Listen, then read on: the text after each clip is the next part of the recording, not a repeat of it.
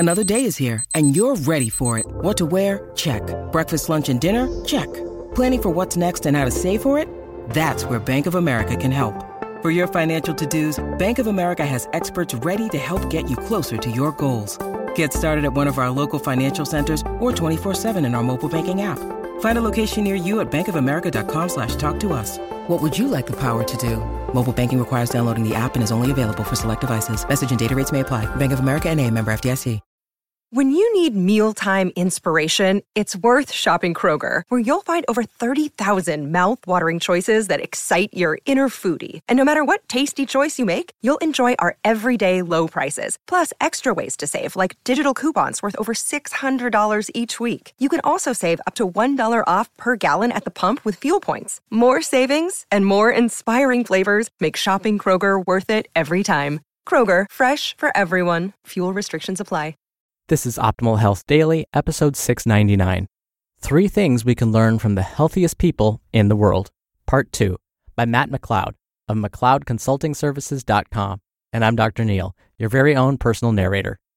Welcome to a Thursday edition of Optimal Health Daily. Remember, this is one of 5 podcasts where we read to you from blogs for free so that you don't have to read them yourself, except on Fridays.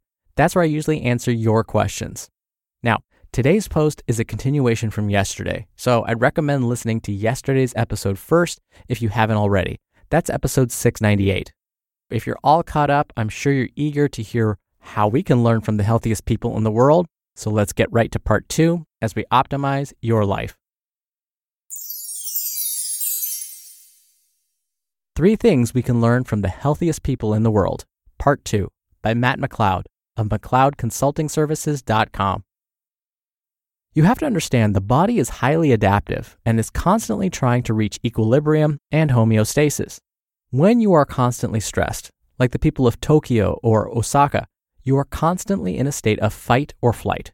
Your body doesn't necessarily know the difference between stressors from work or stressors from someone pointing a gun at your head. The body copes with these stressors by releasing stress hormones, one like cortisol, which can wreak havoc on your body if it is constantly being released into your system over time. It literally can speed up your death by accelerating the shortening of these cool little tips of our chromosomes called telomeres that already shorten naturally as we get older. Stress is a very complex issue and is obviously contextual to each individual, so I'm not here to tell you how to handle your stress. Eliminating stress completely is not possible, but you need to learn how to manage it. Like you need to, or you might die sooner. So it's probably something you should actively work towards improving on a daily basis. I do it through gratitude and perspective, because most of this stuff is really not that important, and someone will always have it worse. So, if the Okinawans are so poor, why are they less stressed? I thought you'd never ask. Strategy number 3, human connection is underrated. The people of Okinawa are actually seen as minorities in Japan for not being completely Japanese due to their differences in speech, dress, and diet compared to the rest of the country. They are ranked towards the bottom of the social hierarchy, which is based off political power, economic privilege, and social prestige. Ironically enough, the isolation of their subdivision has actually made them much stronger as a whole. It has made them very proud of who they are by identifying as Pacific Islanders.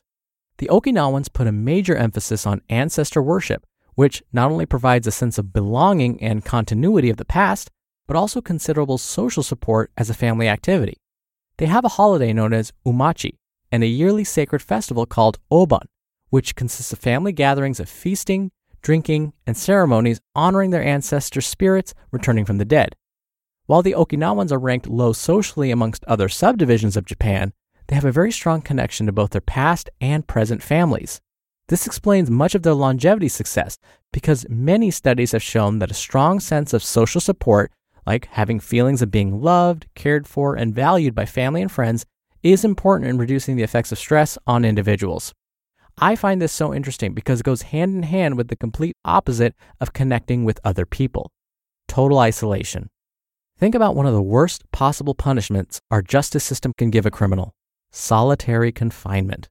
No one to talk to, no one to spread ideas with, no one to connect with, no one to help, no one to hurt even, besides themselves.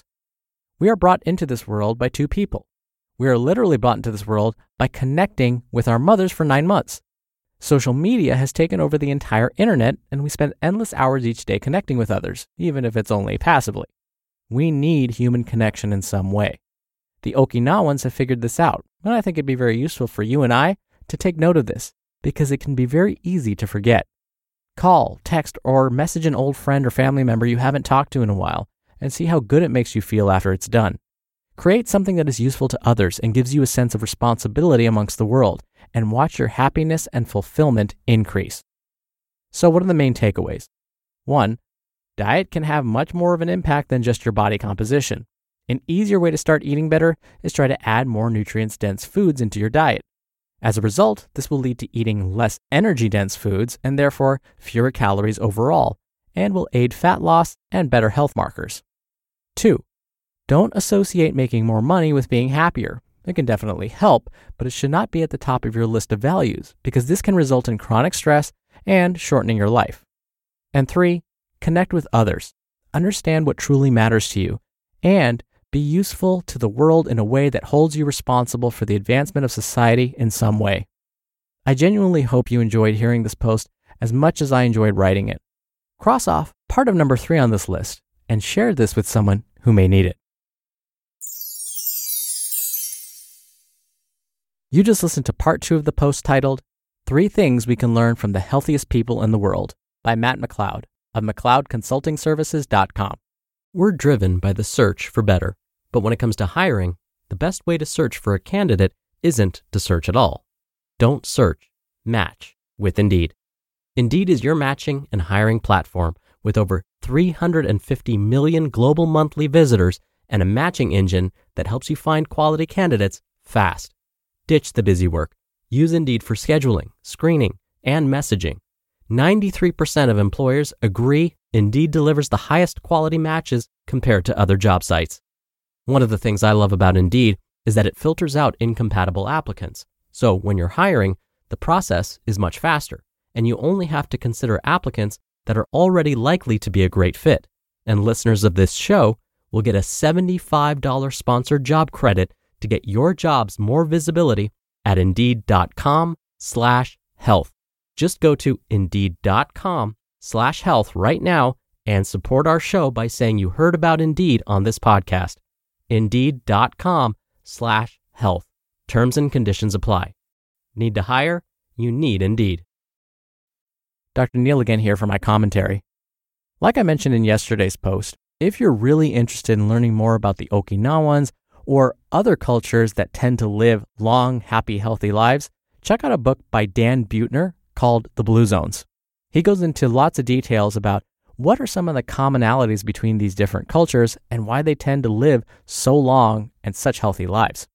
And it's probably no surprise to you that diet, managing stress, those 2 things for sure make a lot of sense when it comes to living happier, healthy lives. But social support is true. It's underrated.